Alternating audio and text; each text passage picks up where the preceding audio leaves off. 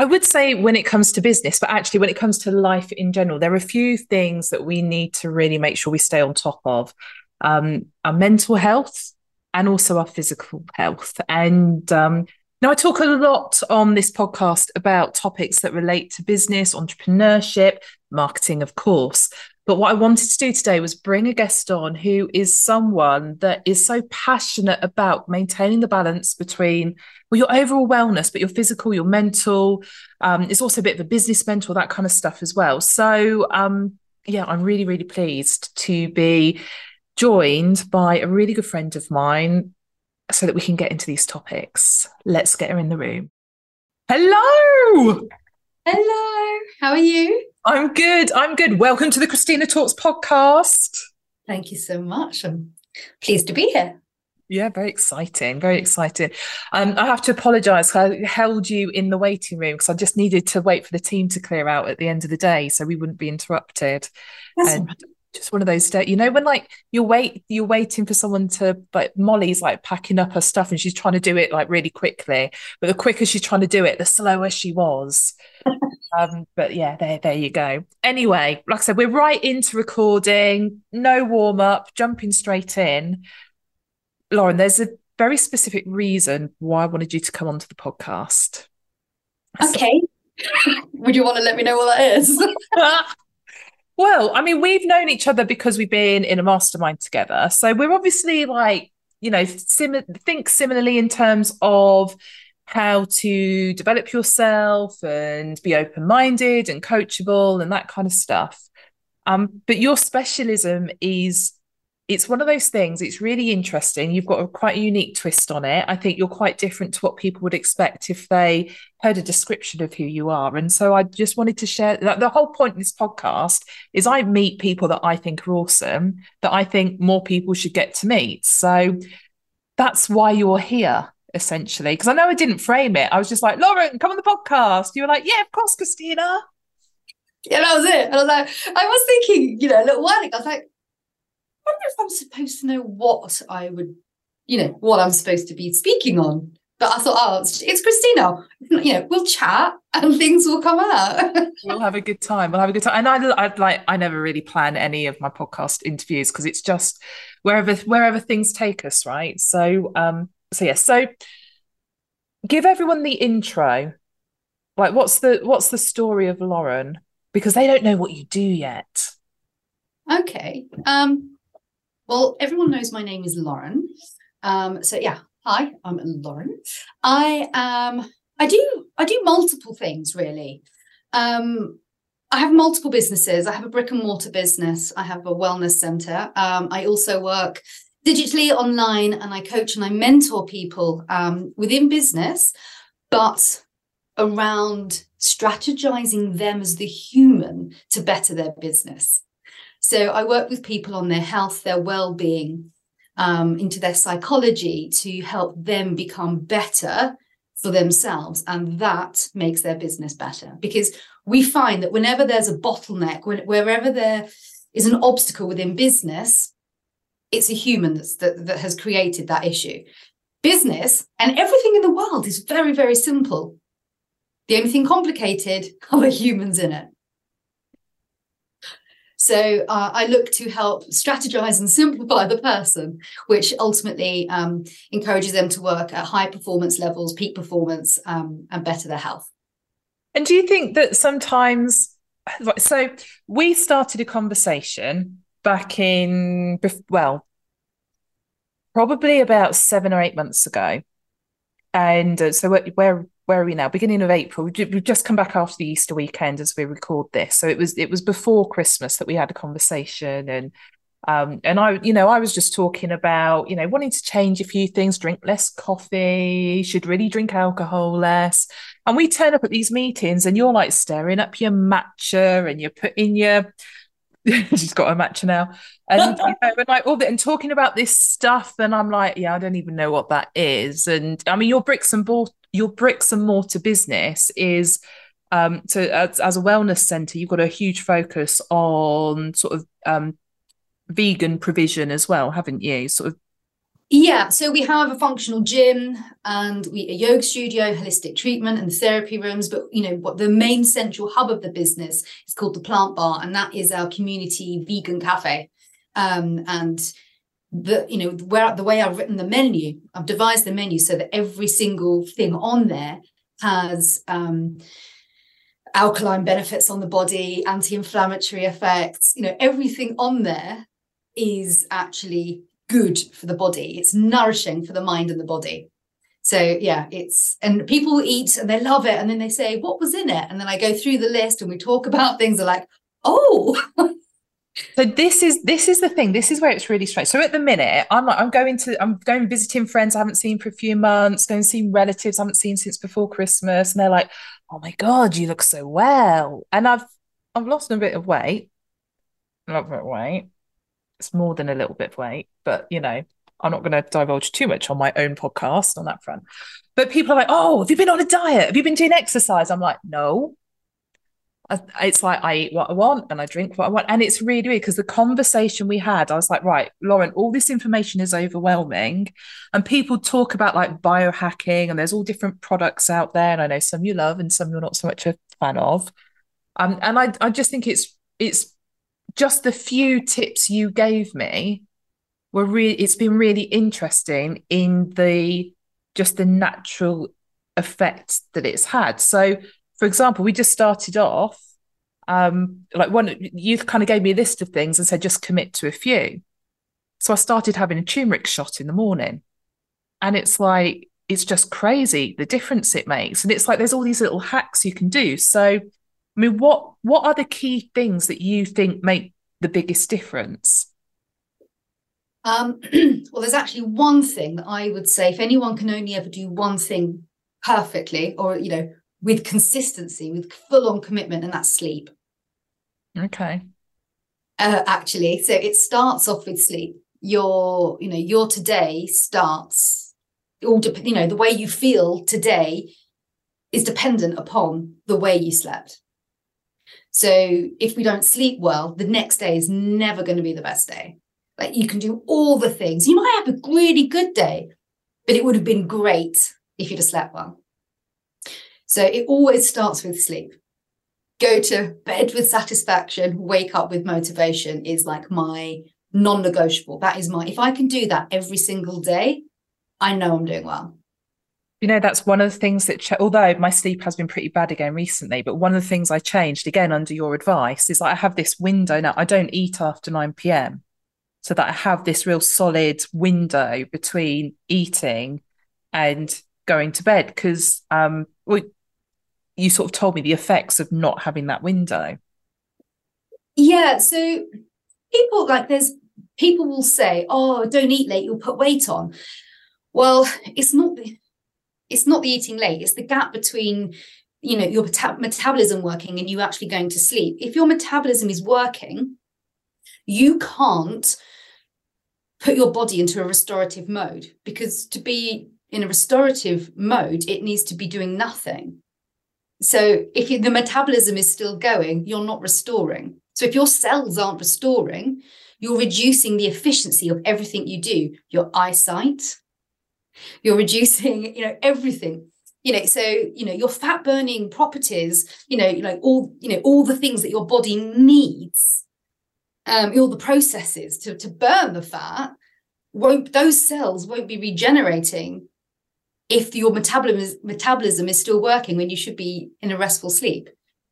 So that's why people say that. But there are so many other knock-on effects of, having a disturbed sleep. I track my sleep religiously, and it gets a score every day. I look at all of my stats every day. And sometimes it just is the way. We can't, sometimes things happen, and it does mean that I eat late. Out of choice, I wouldn't eat after 6 p.m. But I like to go to bed early. So I would like not to eat after 6 p.m. But sometimes, this past couple of weeks, there've been a few times at 8 o'clock. I'm like, oh, wow. Well, that's not going to have a good score in the morning, is it? Because I just know that my metabolism, everyone's personal, everyone is individual. Everyone's system is to them. And I know for me that my metabolism will still be going a good 3, maybe 4 hours after I eat. So it doesn't allow my body to get into the cycle. So yeah, sleep is a very, very important thing. If we can go to bed at the same time every day, wake up at the same time every day, work with our circadian rhythm.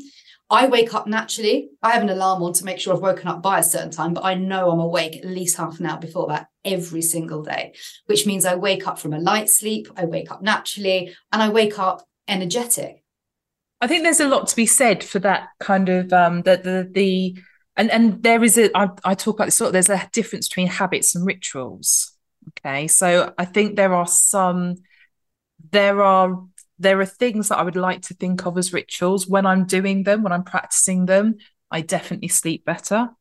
So things like meditation, sort of different forms of breathing, that kind of stuff, that when I am practicing those consistently, definitely makes a difference. But I think one of the biggest things have been, and it sounds mad, but this is where it kind of steps into mindset. There is something about making your bed every morning. Okay. And it's not the act of making your bed. It's the fact that it doesn't matter how my day has been. When I get home, when it's time, I get into a lovely ready-made bed. And it's amazing that the difference that makes. Because if I go back, like, it makes me sound like a skank, but yeah, like probably a year ago, I wasn't doing that I'd be up in the morning, rushing to get out because I probably not left myself enough time in the morning to do what I needed to do. So I'm rushing to leave my house, and I'd get back and sorting out dinner and doing whatever, do the washing, back on the laptop, blah, blah. Okay, now it's time to go to bed. I've got to make the bed before I can get in it. And it just adds to the chaos, doesn't it? It really does. It's all, so psychologically, it takes you back to, it's the organization of being productive. And, you deserve to get into a freshly made bed. I mean, when you go to a hotel, what the loveliest thing is like pulling the big white sheets and duvet from underneath the mattress and peeling that corner back and sliding in. It feels royal and luxurious, right? It's what, why did people used to have, if you think about it, like when people used to have people that made maids that made the bed, it's there are so many elements to it. I mean, I'm so strict about making my bed. I mean, Michele, my husband, is usually up before me, but the other day he wasn't, and I was like making the bed. He's like, Lauren, are you making the bed with me in it? I was like, yeah. I was like, can you just fly that way? I need to finish. I absolutely get it. And like I said, I've never been, I am an untidy person. I really am. It is like everyone's got quite sort of clean, tidy, clear desks, and mine's filled with things that I fidget and play with. I mean, like literally, I have a fidget cube and a fidget spinner and a squishy donut on my desk because, at 43 years of age, why wouldn't you have that stuff, right? But I think this is the thing as well. We have, when it comes to performing at an optimum level, okay, peak performance, high performance, however you want to describe it, there is a lot of recognizing your own patterns, isn't there? But what do you need to be in that state? Yeah, absolutely. It's one of the reasons the reason I originally went to a vegan diet is my body worked efficiently without the animal proteins and animal produce within me. I just had more energy, and I personally just was so much better without it. And so I was like, oh, well, I'm not going to go back to having it because why? Did you find that making that shift was weird? No. I mean, I've done all different things, so when I lived in Morocco, I've done Eid, with the sheep, all the different things. So I've done many things that most people won't have, especially in our societies, like won't have experienced. When you walk down the street in Morocco, the animals are hanging in their entirety down the street for the butchers to work with. But for me, it didn't feel weird at all, and I've never once missed it. So I have been, not intentionally, but because I've kind of been on this journey and swapped things in and out. So I don't drink, I very rarely drink coffee now. I have um a product I know you don't like that I have once a day instead of my It's coffee. not that I don't like it. I just think no, it's very, very clever. The branding is amazing and the messaging is spot on and it delivers and gives everything everyone wants. I've got all of what you've got in there in my matcha, and I always have. Mm. I've got a 7 mushroom blend in there. I've got maca in there, and I have all of that in my matcha. Yeah, well, this is the thing. So where I've made these changes, I physically felt better. So I haven't intentionally gone, what have I put in my system and how do I feel about it? But there are certain things when I now eat them, I feel so shit. Yeah. I can't not notice. Mm-hmm. Like really fancy cheesy chips. And I had my cheesy chips and I felt like hell afterwards. And I was like, oh, wait a minute. Yeah. Actually, when's the last time I ate any potatoes? And all of a sudden I realized, all because I've been going, I really fancy eating this. I really fancy that. I really want this, really want that. My body's telling me what I want. And at not one point had it told me that what I wanted was the crap.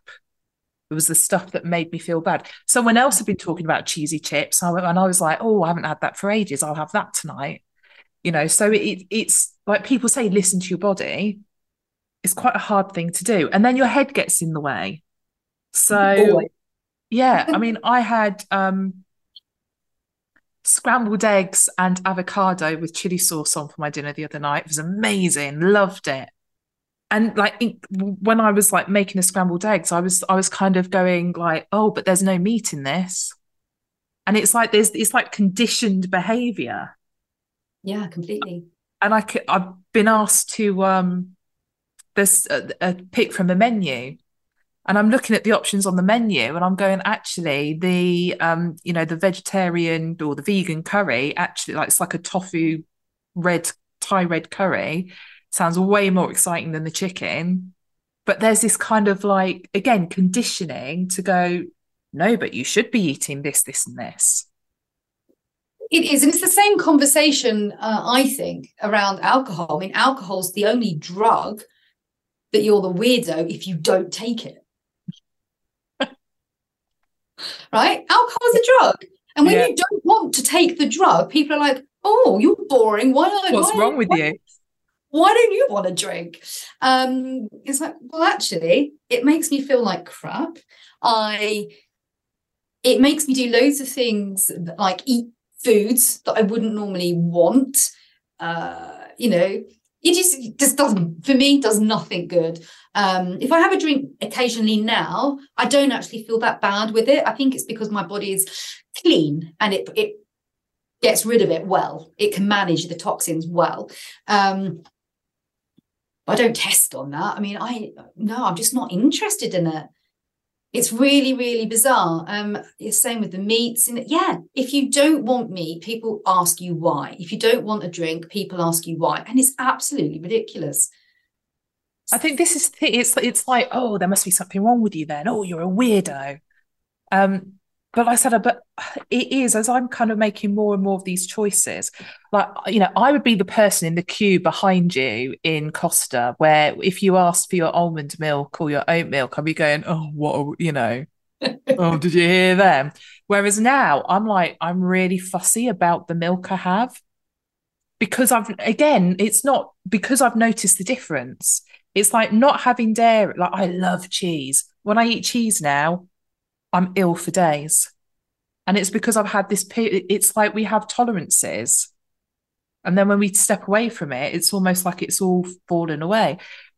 And like I said, the weird thing for me, it is just the general impact on my health, my weight, because I've still drunk like a twat. I've still gone out and had dinners and partied and everything else. And, other than when I'm here at my desk and I get frustrated, I need a quick state change, I'll go for a walk, or I'm catching up on the phone with a friend and it's the middle of the day and I don't want the team to know, I'll go for a walk. So I'm not doing anything, on the physical health side specifically, but I am more active because before I'd have had the sandwich that made me feel crap. And therefore I wouldn't have gone for the walk. So I probably wouldn't have answered the phone to that friend. And it's like this, it's like a domino effect, right? Completely. You just need to know everyone has their first domino that knocks the rest over, and it's just about finding which is your domino. So for me, when I eat well, it's exactly that. And for eating well for me means more than the 5 fruit and veg a day. I have well over 30 different types of vegetables, seeds, and all the different things of all the colors a week. And I make sure I have that. I make sure that I don't ever eat beyond when I'm satisfied. I make sure, all of these things. And I know that when I do that correctly, I want to walk a bit longer in the morning because I walk every morning. I know that I want to go and work out in the gym. Now, I am here all the time. I have my own gym. When I have not eaten well, when I'm not eating well, I'm like, oh, I haven't got time. I can't be bothered to go to the gym. I'm like, what? Like, if you can't find the time to go to the gym, like, what's that about? And it completely changes everything. I don't sleep as well. It changes everything. And that is one of the beginning dominoes for me. And it sounds similar to yourself. Yeah, like I said, I just can't believe that, we had that one conversation, and I think it was between Christmas and New Year. I said, right, come on, Lauren, tell me what to do. Like, what am I buying? Because it was like, I'd gotten overwhelmed with it. So like, if I do this and this and this, is this all going to counteract each other? Like, couldn't make a head nor tail of it. And then you were like, okay, just do this. And I think it was like literally 3 things. And like I said, that's all I've done. That's all I've done. Everything else I've just carried on as normal. They're the only changes I've made. And it's crazy, the difference. Absolutely crazy difference. And if you think in that time, I've become a partner in a second business. We've had a really successful launch. Stuff's going ahead here at Green Umbrella that's still like, I would have said before Christmas, I was exhausted. I was at capacity. There was no room for anything else. And like, I'm doing double and got a crazy social life on top of it. So it's like, and again, it's that, what's the first domino? And all of this stuff brings balance into life. And what I'd like to do now is kind of move on to Lauren, the mentor, the mentor and the coach, because I think this a lot on the mindset side of things, the having balance so that you can work at a certain level. I think that's something you're really like, there's not many people that can call me out on my shit, but you are one of them. Like that. I don't actually like to use the word balance. I feel like when we use the word balance in our mind, we create a picture where things are even. So I like to think of it as we blend things to work, for ourselves. We blend them in the way that we do. I work within life, business, well-being for myself. And if you think of a triangle and on each peak, you've got life, business, well-being, and there's a circle that touches all sides in the middle, you have to sit in there for a general satisfactory. And the closer to, within there is your absolute zone of genius, your absolute ideal self. And your blend was in with that circle. And it's never in one of those peaks without being in the circle, in the center. It's a blend of all of that right into the center. And when you have that, for me, that's true wealth. Mm-hmm. Because if you get those right, you're working to an optimal level, whether you're in business, whether you have a career, it's not about the finances, but true wealth, true freedom, true life satisfaction for me sits within that circle, within the triangle. And if I drop any one of those, if anyone I know has ever dropped one of those, I'd know no one that survives on just the two. Yeah. It was really interesting. We had a conversation that we were in our mastermind at the time, and I shared about the fact that there have been some life events and I was in a really good place and a lot of my goals are ticked off my list. And I was kind of like, so now I need to make new, bigger goals. bigger, juicier goals because that's what you're supposed to do as an entrepreneur and a business owner and blah, blah, blah. And I was getting really stressed out about it because I was like, I don't have bigger goals. I'm like, I've just done all this shit. And I'm like, I can't think any bigger. And you were like, who says you have to? It's exactly that. You know, when we live a purposeful life where we have meaning and accomplishment, you know, these are all factors of positive psychology, like within, you know, so positive psychology is all about your strengths and the good in you rather than just psychology alone, which looks at the downfalls and weaknesses. I don't really like the word weaknesses, the downfalls, the lesser strengths. And when we feel accomplished, it's when we challenge, you know, we must challenge ourselves to a certain level that matches our capability. So we always feel that we're tittering on the top of it, that we're never quite in our comfort zone. In our comfort zone, we get bored. It's not challenging enough. So if we can hover and like float on the surface, then, you know, we feel accomplished. And when that lines up with your meaning and your purpose, then, you know, if your mission is being satisfied, why would we try and step out and away from that? We would be stepping out of alignment. Mm-hmm. If we're not aligned to it all, then we won't enjoy it. That is when you feel overwhelmed. You know, when you're working outside of your genius, out of your flow state. So once you're in it, you know, for you in your business, you don't need to set your goals any higher. Things will grow organically and naturally and beautifully as they are without having to go, well, I want this and I want that. It will become and it will flourish. That is the word of positive psychology, you know, to flourish. So when you get all the factors right, that is what happens. We don't always need to be going, oh, I want that. I want that. That's a selfish human thing when we get to that stage. You know, I love there's two words of you. So you talk about flow and overwhelm.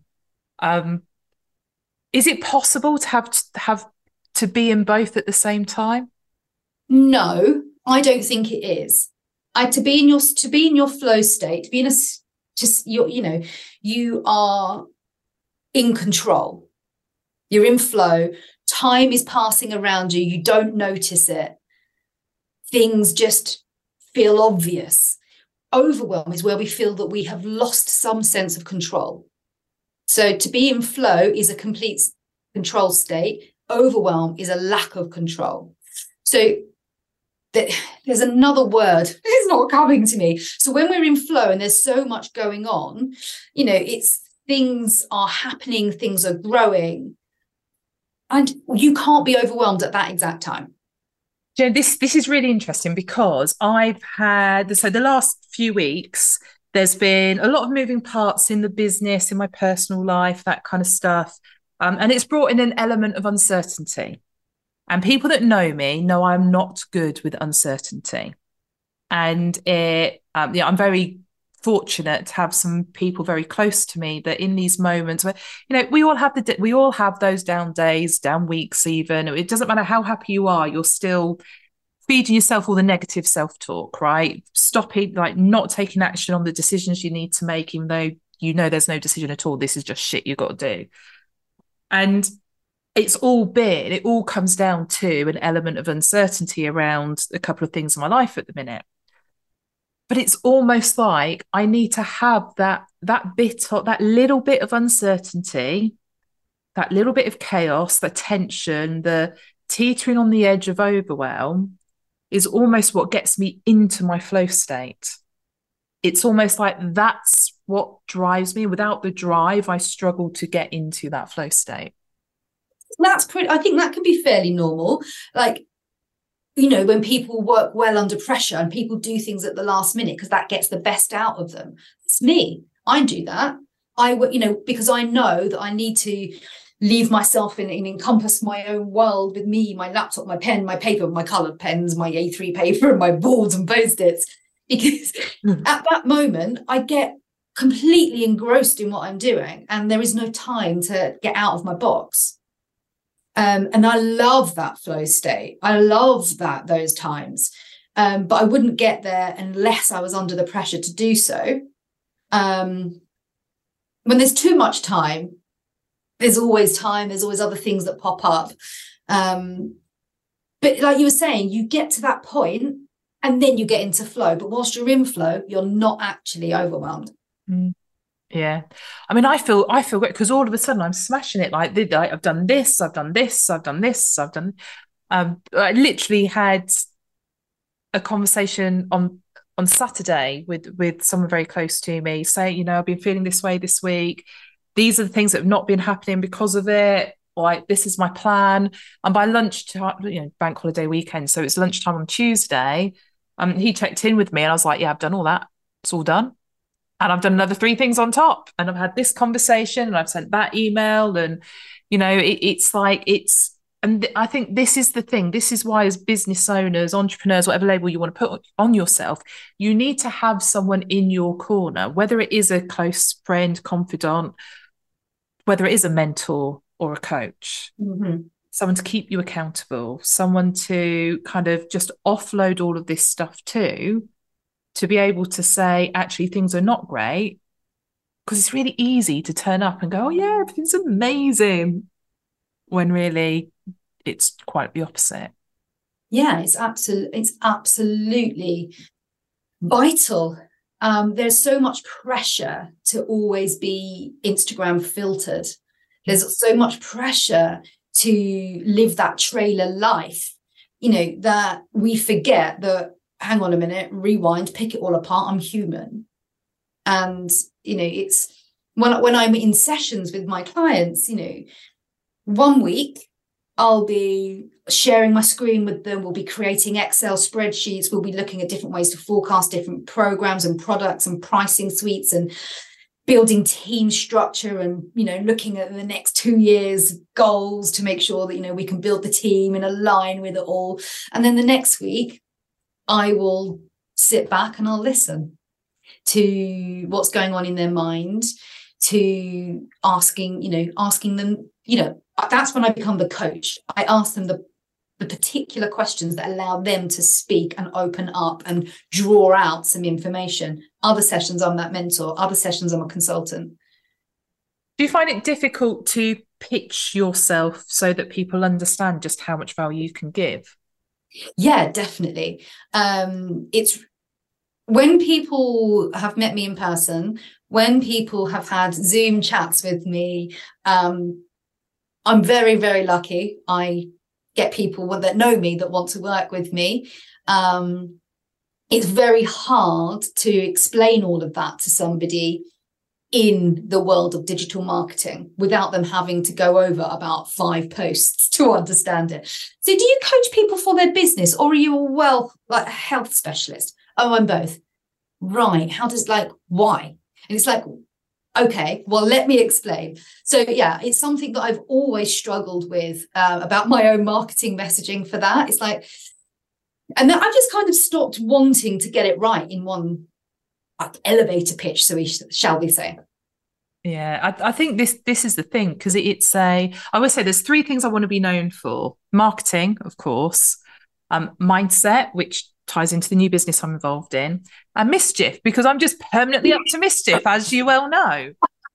But I feel like I've really kind of considered over the last 6 months, 3 to 6 months, really, like, how do I, from a messaging perspective, make this work without diluting my message here, diluting my message there, etc., etc. What advice will I give a client? And honestly, the advice is just be you. Just vomit you all over the place. That's all you can do. Yeah. Because it all comes out as a mishmash anyway, right? It does, and the thing is, when people, unless they're going to an actual website, unless they're actually going to a profile of yours where they specifically are going through every single post in timeline order, which not many of them even do anymore, it's always mashed up. So no one ever sees your Instagram post by post, guaranteed, in the order it came, in the order that you put it up. It doesn't, that's just not how it's working. So yeah, if every time you speak to anyone, you are authentic, you are unmasked, and one of the biggest things for me is knowing what your mission is. Like, what result are you going to create in the world? And knowing, your vision, like how are you going to do it? How are you going to play it out? As long as that is your golden thread that weaves through all the different things that you do, the right people are going to align with you and want to work with you.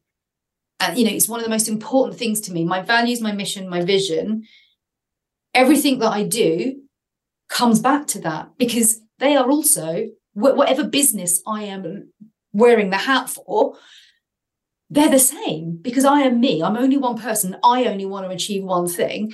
I only want one ultimate thing, umbrella, shall we say, for the use of this.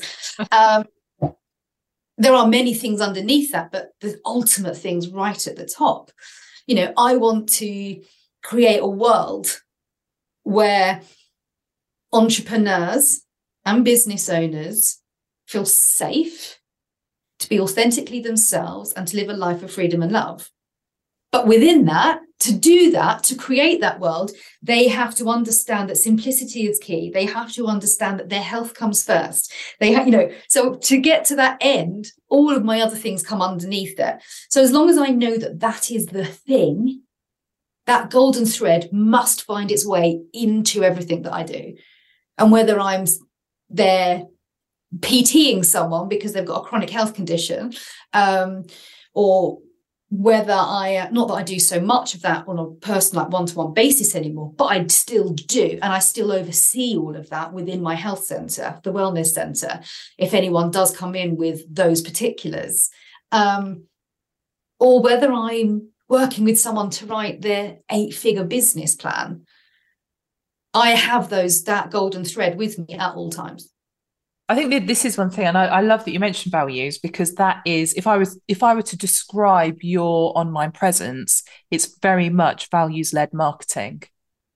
Yeah. Like through everything you do, we can see what you stand for through everything you do, whether you're talking about Aliafia, whether you are talking about the mentoring stuff, the talking about your retreats, you can see the values are there all the way through consistently. And for a lot of people, that's incredibly hard to do. It's because they've never asked themselves really what they are. Like, really, what are they? I've got what I call an alignment doc, and all of my clients have one. They never get it. It's never completed until about at least 3, 4, 5, 6 months in, because they don't know the answers. Mm. So, because people just don't know. They go, oh, yeah, my values. Yeah, integrity, honesty. And like, no, wipe that shit. What are your values? Like, go deeper than that. Why is integrity? Can't even speak. Why are those values important to you? Let's just go that way. Like, you have to go deeper than that, because they have to be personal to you. What's your story behind honesty? Why is honesty important to you? For what reason? Honesty in what situation? And how do you make that point of getting there? That's your value. I was at an event, and there was a conversation around drive. And basically, so everyone in the room were established business owners. And basically the message from the speaker was that, no one's, you've had a bit of success and now you're resting on your laurels. You're not trying hard enough. I was like, great motivating speech. Well done, mate. But then he said, ask the room, like, what's your why? What's your drive? What's your purpose? People started to share. And I'm closing my eyes because in my head, that's how I control my facial movements. So I don't pull any negative faces. And then remember, this is a podcast. People won't see me anyway. But although we might use a video, who knows? But people start to then say, oh, I'm doing it for my kids. I'm doing it for my family. And that's cool. And they're good reasons, right? But the reason is never the reason. The reason is never really reason. And I think it's so important. So I'm known for being a little bit vocal in this room. So I shared something quite personal. And there are people that have helped me in life that are no longer on this planet. And at that point, I was not aware of just how much they were helping me. Whether it's because I was not coachable, just not old enough to know, different reasons. And none of these people really left legacies. So for me, my drive is I don't just have one person's legacy to leave behind. I have about 5 people's worth, because that's how I get to pay it forward, because I can never go and say thank you to those people. So my kids are important. Yes, of course. but I think it's such a difficult thing to actually realize what your why is.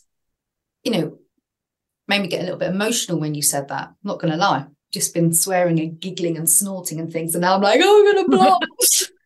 It's just what happens when we hang out. It is. You know, it's like I've been through a lot of all of this comes from having to work out things about myself. I've learned that, you know, things about myself, and I've had to in ways that I've had to that, you know, luckily a lot of people never have to, you know, so all the adversities and all the crap and the shit and all of it that I've been through, I know in my heart that I've experienced those things because that enables me to be better and do more for others. I know that. Now, I'm usually straight down the line, no BS. But when you get to this point, I'm like, no, that is in my heart. I know that I've been through what I have. I suffer the way I do because that gives me the understanding to support and enable and help others in ways that other people can't. So, you know, sometimes when things happen, it's like, you've got to be kidding. Why me? And then I'm like, I know why me. Because at some point, I'm going to have to help someone get through and over something that this is enabling me to do. I think it is this, you know, things don't happen to you, they happen for you. And it sounds like such a throwaway, you know, it's probably on a fridge magnet somewhere, you know, but it's so true. There are adversities, there are traumas, there are, whether it's something that happens in childhood or something you're going through right now, whatever that thing is that's 10 out of 10 on your scale, it's a 10 for you. Your thing is a 10 for you. My thing is a 10 for me. And it's not competition, you know, and I think people forget that sometimes because your biggest adversity is still your biggest adversity. Correct. 100%. And whilst we're talking about scales and adversity and things, you know, all of this, people say to me, how are you just so smiley and positive all the time? I'm like, do you know why? Because I know what it's like to feel like shit all the time. So now I know where my bottom line is. I choose to stay far away from it as possible. And I find the ways to do so, you know, and your number 10, when you've had that trauma, wherever that sits on a scale, you can then go that level again past your 0 mark into the positive side of things. So if I experience things all of my life on a -3, -4, oh, there's a -7 in there, I will only ever be able to experience that +7 because up until that time. Not until after I've hit a -10 can I experience a +10. Yeah. Okay. But my -10 and my +10 might be the same as someone else's -5 and +5. Yeah. Yeah. But you can't experience and live out such a high level of positivity until there is that negativity that has hit that mark. And I think it is and again, I'm thinking about the last few weeks for myself. Now that I've bounced back, I realise it is absolutely ridiculous for me to expect that I will never be in those negative figures. Like if it's for a day or a couple of days or whatever, because I haven't slept, I haven't eaten properly, or the hormones or whatever else it is absolutely unrealistic to not expect to have a dip. But when I have a dip, I'm like, oh my God, you should know better than this. What's wrong with you? But negative self-talk there, Christina. Oh, do you know, there was like literally one day I was sat there on my own and like in my head, it was that, you know, you get that thought of, you know, I can't do anything right. And then immediately, I think out loud, I was like, anything? You know, I was like, everything I touch is fucking up. Everything? You know, and it's that, I think once you've got this level of awareness and consciousness around, you know, you've done the self-development stuff and you hang out in these rooms, you are able to self-coach. But the problem with self-coaching is the fact that you've already been there long enough to realize that there's an issue. Whereas if you've got someone to talk to in that capacity, they see it before you get there. Yeah, that is very true. If it's the right coach. That is also very true. That is also really, really true. And it's important that, when you do work with people, that it's not because someone else does. Just because someone gets on with a coach and has amazing success personally in their love life, in their time freedom, in their financial status, absolutely does not mean that you're going to get it with them. You will get that same result, if that is what you so desire, by working with the right person for you. I think, I probably work with as many people as I say no to, which I'm really proud of that, because I know that if I'm not the right person for them, or if they're not the right person for me, I'm not the right person for them. And yes, I can coach them. Yes, I can help them. But I also know that someone else can do it better. But I'm like this with my marketing clients. I'm like, I'm not the right coach for you because I don't care enough. There's nothing like there is what I was gonna say, there's nothing about you. That's really not the case. But these, I'm so good at messaging. Hey, sometimes there is a gap. Okay. And I think the gap is I'm just not excited about what you're doing. It's just the difference it makes in this world is not lighting me up. Or there's something about you where I'm just not excited to work with you. And therefore, if I'm not excited to work with you, then I'm probably not seeing your potential. And therefore, how will I ever get you to your potential? 100%. No, and I think it's this. Especially in the coaching world right now, it doesn't take a lot anymore for someone to say that they're a coach. Yeah. Which is really sad, because it's actually such a powerful position to be in. And you have all the power right there in your hands, the ability to take someone in two directions. And, if you're not the right match, one, it might be the complete wrong direction, or two, it's not going to be on the right trajectory. And that's just unfair on you both. You're not going to enjoy the process. So I think there's two key things that you need when you look for a coach. So number one is rapport, but number two is being really clear on what it is you actually need, not what you want, what do you actually need.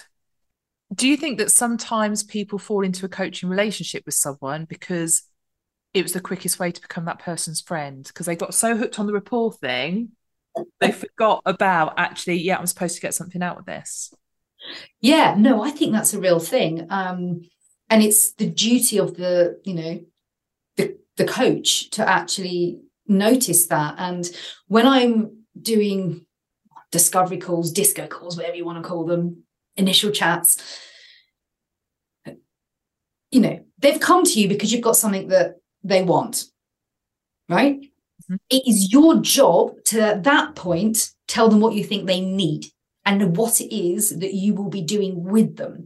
That doesn't come after. You need to tell them at that point, that's okay, I understand what you're looking for, what you need to get there, and what you need to have your eyes open to that you don't know the questions to ask right now to know is X, Y, and Z.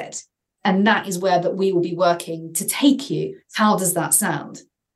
That's when that conversation should happen, not in week 3 and go, well, you need to be doing this. And they're like, well, I absolutely, you might tell me I need that. That's when you get into the issues of, oh, well, now you've become uncoachable. Yeah. Have you ever felt uncoachable? Yeah. At least once a day. Of course, but I also know that I do slip into that space of when I've got so much going on, I'm wearing so many different hats, I'm doing so many different things, and I get so engrossed in different things, and I'm like, it's my way or the highway sort of thing. And I'm like, oh, hold on a second. You know a lot, Lauren, but you don't know everything. You need to at least be open to listening before you step forward. And something else I've learned to do more and more and more, and to know how I can do it more and better, is with my divergent thinking. So all those things on your desk, those things that you were talking about that you twiddle with. Yeah. You doodle, like there's a pen here, like even when we're just talking, there's quite a few boxes and like triangles and things going on in a bit of paper. That encourages divergent thinking. And divergent thinking is your outside of the box thinking. Now, you are very good at that when you're tired, because you have less power of confining yourself, and you are more creative and able to think outside the box when you are doing the doodle, doing the twist, doing a Rubik's Cube, squishing a donut. Not a real one. Don't do that, anyone. There's one that's purposely made to be squished. And it's at that point that I then remember, like, to do that, to become coachable, like to a high level coachable, to really enable active listening. Yeah. There are times where I am uncoachable because I've got a problem with the person that's supposed to be coaching me.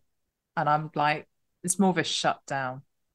There are times where I feel like I'm being uncoachable, and then I reflect and I'm like, was I actually unwilling to listen in that moment? Or was it the fact that actually I do know what I'm doing, and I do know I've heard the advice already and the guidance already, but my intuition is saying this is the right way to go. And therefore, what feels like being uncoachable sometimes can be kind of intuitive focus. And it's difficult to know where one begins and one ends. Yeah, true. No, I see that. I can reflect upon that. I can like put myself in that position as well. And I think that, yeah, you might feel uncoachable, but actually what it might have been is, I've later discovered I've not articulated myself correctly at the starting point with the full story, with enough background and surrounding information to allow someone else to have enough information to go by. Right. Because I'm usually then thinking, no, that's not the right answer, but they're not going to know how to give me a better answer because I've not told them all the information. So, well, that's me told. So up your game in articulating what it is that you actually need help with. but this is the thing, isn't it? That's because we get so caught up in our own thinking that you need someone else to go, oh, wait a minute. Like, yeah, I can see that. But what if, like, is it possible that this could be the situation instead? What if that were to happen? And I think this is where, like I said, they're like, throw a rock, you'll hit a coach. It just is how, everyone's a coach now. There are people who are coaching because they've just completed a course and now that's what they're going to do. And there are people that are coaching because they've achieved, they've done stuff. There's a story, there's a journey. I mean, we've hardly touched on your story. People should go and look you up and get the full story. It's like, it'd probably take us 3 episodes to cover everything with you, and we should do more. But it's some people go into coaching because they actually have something that is precious that they can share and pass on. And I do think, like, the way that you see the world, the way you choose, I know that's what my baseline is. This is where I choose to operate. I choose to feel good. I choose to make the choices that make me feel good. They're all very simple lessons. And I know you talk about simplicity a lot. Oh, yeah. One of the easiest ways to get to a line of simplicity is self. And in 2 ways, self-understanding and self-awareness. You can't have true self-awareness unless you have the understanding. Understanding is how you have got to this moment now. And to have self-awareness is how you're being at this very moment in time. To be self-aware, it's the present, it's the now. But you also need to understand how you got to this place. People forget to look at the big picture and understand their story, to understand the themes of their life, to have dug deep enough about their decisions, their choices, and not to have regret and not to be angry or disappointed, but to be okay with every decision that you've made and understand it as to why you made it at that time. Only then can you have true current, present, now awareness. So that's something very, very important, So, one of the other things I do when I work with people, I have different like little things I can pull out the bag of, random qualifications and like experiences in so many areas, is a bit of timeline therapy. So like part of like NLP world, and to be able to help reframe, to help people look at how they store their memories, and all of this is so important to reach optimal state of performance for oneself. So, all of this, it's so important. You can't work at a peak. Well, another thing is peak performance, it happens in spikes. It's not sustainable. High performance is sustainable. So we can all push ourselves to work at a higher performance level, but to work in our optimal peak performance levels, you won't ever get there unless you know how to understand self. And I think that's the hard part. That's why few and far between people get to that ability. Do you know, and I think this is, am I a peak performer? I don't know, but it is that I reach an optimum level and then I crash. That's because you can't sustain it. Yeah, and it is when I crash, I struggle. And when I say I crash, I'm not about to have a breakdown or burnout or anything like that. I just feel a bit crappy for a few days. I let the gremlins come back. I forget what I've learned, and then I have to have a good word with myself and realize actually I just need a little bit of help right now. Talk to the people that are positioned to help me, and all of a sudden I'm back. Actually I need some accountability. I need to make sure I've done this, this, and this on Tuesday. Okay, good. We're back in it. Let's go again. But that's okay. It's like you said earlier. It wasn't until you did some things better that you realized the way you were functioning before wasn't great. You changed some such small things, but you thought you were working, at a good level of efficiency until you realize that it's not. And it's that when you reach peak performance, yes, you're going to come down because it's not sustainable. But where you go after doesn't mean it's all the way down. It just isn't where peak is. And we have to acknowledge where our comfortable performance levels are. Is peak addictive though? Yes. It's, of course, but a sprinter, an athlete will get their world record on a peak day. Yeah. They don't run that every single time they run 100 meters. They'll do it once, maybe twice in their life. It doesn't become their new norm. They do all the necessaries to get themselves into that exact condition, peak condition for that moment. They will count the minutes before when they do their stretches and the minutes before that as to when they have water or electrolytes or, to boost their energies, all of these different things. It's so calculated. It's not sustainable. I love this conversation, Lauren, because I'm just thinking like there's stuff that I've had going on. It's just been like win, win, win, win, win, win, win, and higher and higher and higher and higher. And then it wasn't like I was losing, but there just weren't any, there was a bit of a lull in the wins. And so it is like when you're not getting those little bits, because it's serotonin that comes in there, right? And all the chemicals. And it's like all of a sudden it sort of wears off. And so you don't, and I'm, just listening to you talk, I'm like, oh my God, it's like, it really is that simple. That's all that's happened. You've not gone down anywhere. You've just not been swinging off the top of the tree. Yeah. We're working really hard towards a specific event that happened on the 11th of May, and the event happened. And it was everything I wanted it to be. I haven't run an event for like 10, 11 years, probably 12 years since I last ran an event. And it was just everything it should have been. It was seamless. The team, it could have been our 100th event rather than our first event. It was just perfect. And it's like, wow, look what we've created. Amazing, profitable, woo, woo.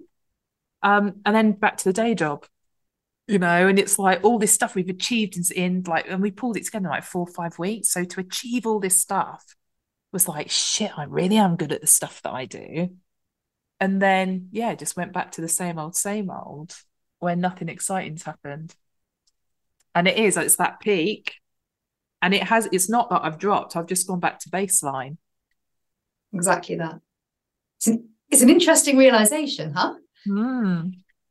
It's not that nothing good is happening, but it's those, it's those peak moments that aren't there. And if you're always at peak, they don't become peak anymore. Yeah. If you're always at that top is your new baseline. It stops being exciting. You listen to different people speak. How did you feel after your first million? Well, felt this. How did you feel after 200 million? Exactly the same. Gave them no more. Because if they're at that level all the time, it's that same feeling. It's nothing different. You have to go back down to baseline to then make those achievements. Or you go up 10 marks and down 8, up 10 marks and down 8. Your baseline does increase. Well, I think this is the thing. It's what I'm thinking now is that I need to focus on and define what my baseline looks like, because I've probably been in polarity. I'm really high. I'm not high now, therefore I must be really low. And so that belief is, if nothing's good, the belief has probably played out that if nothing good is happening, then there must be something bad happening. Let's go and look for the bad stuff. Quite. And of course, what do we attract? Shit. So yeah, it's an interesting realization, definitely. Can I ask you a question? Yeah. So when you had that really successful event, how did you reward yourself? How did you celebrate? What did I do? Oh, I had dinner with friends. And did you at that meal think, I've done a really epic job? Did you associate it with? Yeah, so the friends I was with as a team, we've come together. So Success Psychology is the business I've now partnered in with a very good friend of mine, and 2 other friends are involved as well. So we put this event together.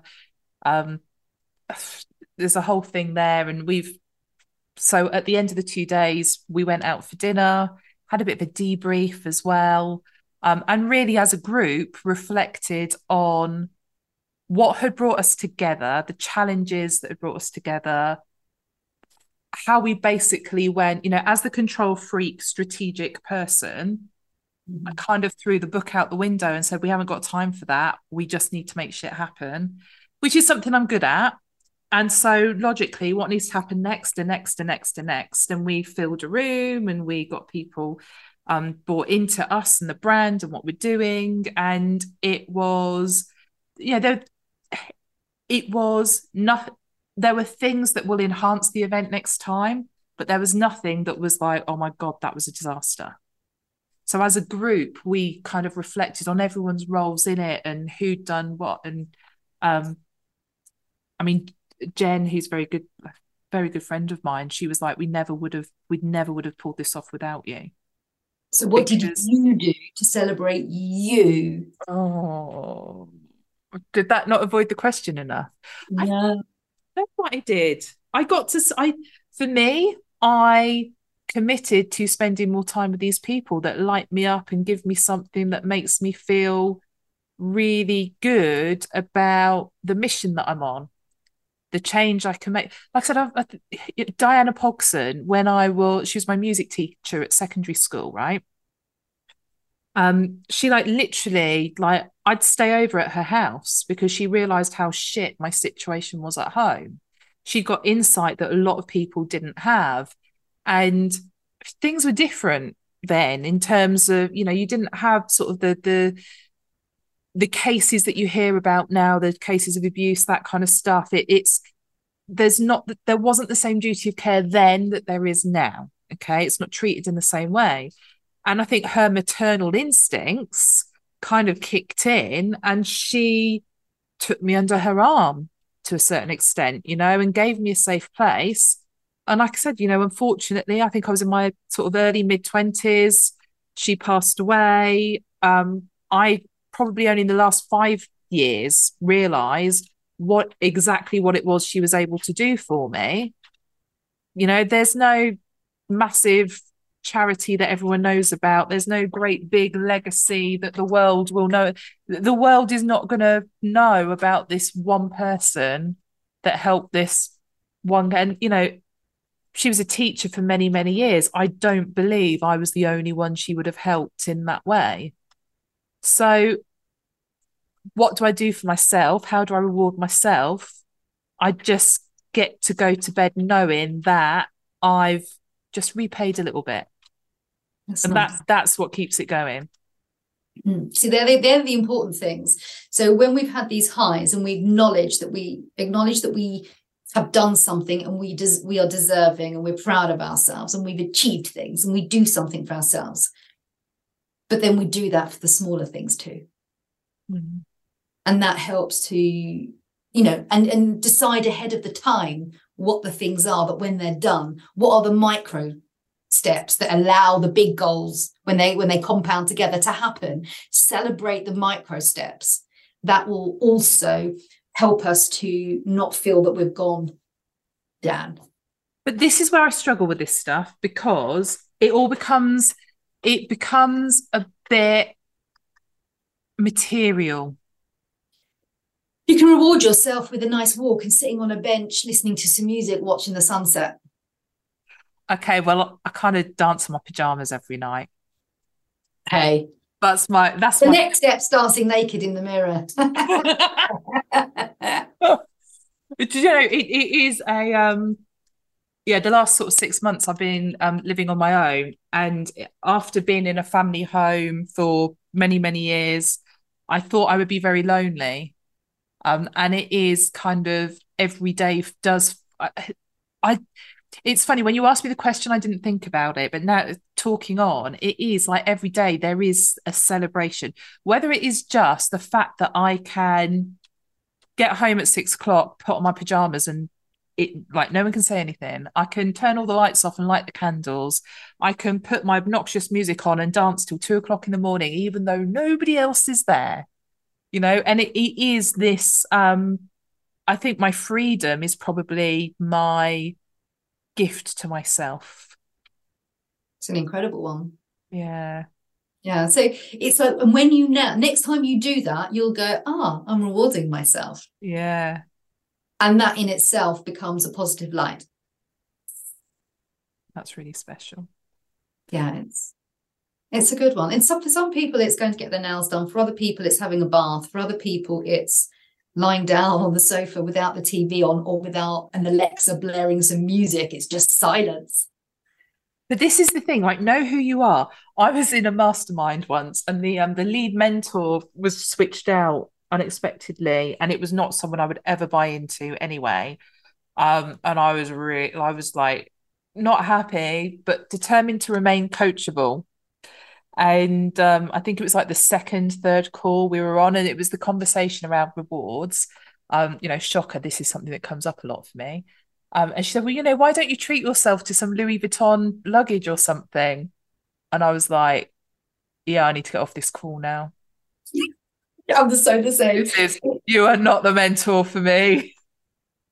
It's when people say, do you want success? And they're standing there with a glass of champagne, with, I don't know, some view behind them, or around a pool in Ibiza with, and I'm like, sorry, like, that's hell. Yeah, that is not that. Can you like throw me on a boat in the middle of the sea and tell me I've got to find a way to get back? I'm like, woo! I was with some friends in the Forest of Dean, in a cabin with a hot tub, and it was bliss. And I just thought, of all the holidays we could have, and it was bliss because I was with the right people, and it was chilled, and it was, and we didn't need. I mean, we had a drink, of course, but there wasn't like. It wasn't like mad party. It wasn't, we didn't need to have the sun and the siestas and the everything. It was like just to be together. Yeah. Good people where everyone knows who they are and everyone's showing up as themselves. Yeah. It was just amazing.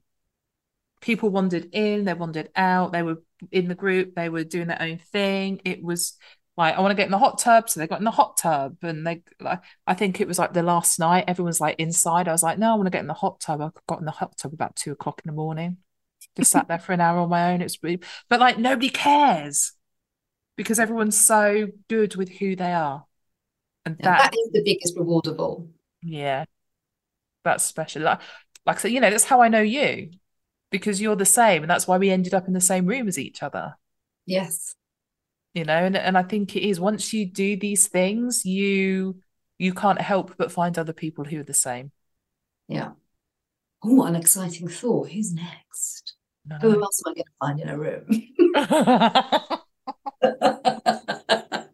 On that note, Lauren, I'm going to draw this to a close. Thank you so much for joining me. And yeah, I should have prepped you. I just I just knew that we would talk and awesome things would come out because they always do, and people would see what you're like, and I would have yet another realization, and it would be a good conversation. So thank you. I really want people to come and sort of check out what you're doing at Aliafia, but also have a look at what you're doing. Like I said, I know with the coaching, the mentorship that you offer, the retreats that you arrange as well. You've got so much going on. So, I mean, I would direct people to Instagram, but what's your preference? Where would you want them to go? That's probably the easiest place. Just at Lauren Lepley with an underscore at the end. You can get to anywhere from there. You can get to Aliafia, you can get to LinkedIn. You can, if you go there first, it's the easiest way to go to anywhere. So yeah, for sure. Excellent. And the other thing about Instagram for you is people will see you walking what you've talked about today, and that is, I think everyone can learn a lesson from that. Thank you ever so much. I really appreciate your kind words, and it's been an absolute pleasure being here.